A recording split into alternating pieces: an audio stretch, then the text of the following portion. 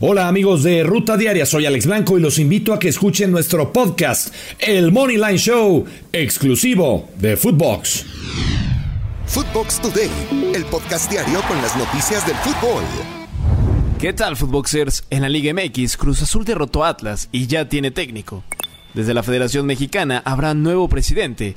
Y en la Champions, Manchester City no pudo con el Leipzig. No olvides seguir el podcast y activar la campana para recibir todas las noticias del fútbol que tienes que saber.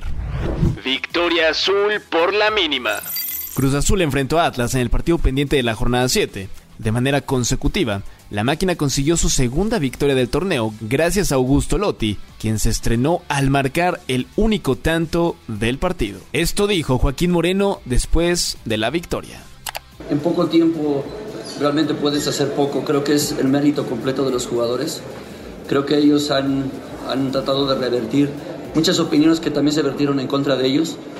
Y bueno, al final creo que uno aporta su granito de arena, pero realmente el mérito es de todos los jugadores. Tuca Ferretti regresa. Ricardo el Tuca Ferretti estuvo presente en el encuentro de Cruz Azul ante los rojinegros, ya anunciado por el equipo celeste como nuevo entrenador para el Clausura 2023, al firmar un contrato por 3 años. Los cementeros presentaron al técnico de 69 años a través de redes sociales con un video. Esto dijo el Tuca. Hola, ¿cómo están? Ya somos azul. Un abrazo. No buscará la presidencia. Algunos medios en México aseguran que John de Luisa no contenderá por la reelección a la presidencia de la Federación Mexicana de Fútbol en la Asamblea de Dueños de la Liga MX, la cual se llevará a cabo en mayo. Sin embargo, de Luisa seguirá como el presidente del comité organizador de la Copa del Mundial y seguirá como el enlace entre la Federación Mexicana y la FIFA.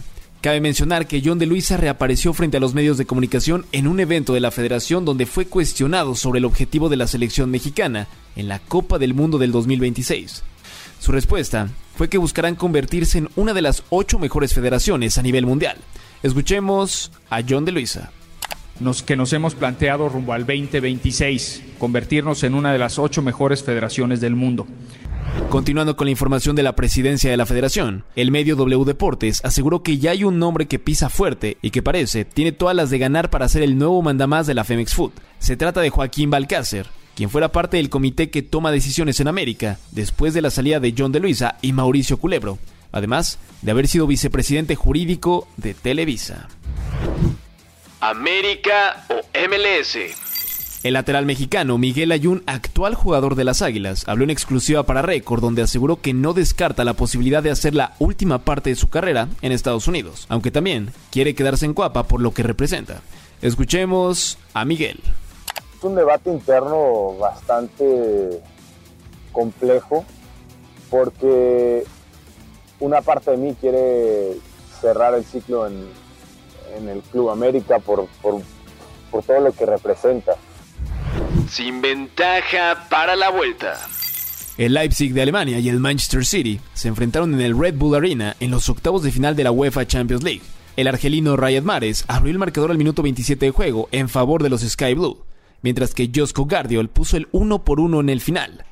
Todo se resolverá el próximo 14 de marzo en el Etihad Stadium. Sufrida victoria.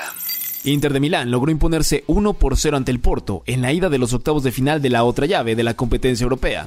El belga, Romelu Lukaku, hizo el único gol del partido al minuto 86. 10 minutos más tarde, la expulsión de Otavio, jugador de los Dragones. El cuadro portugués buscará remontar en la vuelta que se disputará en su casa. Hay que mencionar que el argentino campeón del mundo, Lautaro Martínez, jugó todo el partido.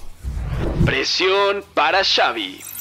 Xavi Hernández, técnico del Barcelona, habló previo al duelo entre el equipo culé y el Manchester United en Old Trafford y aseguró que la presión debe quedar en él y que sus jugadores deben disfrutar el juego, ya que pocas veces se puede vivir este ambiente en la vuelta de los playoffs de la Europa League. Escuchemos a Xavi.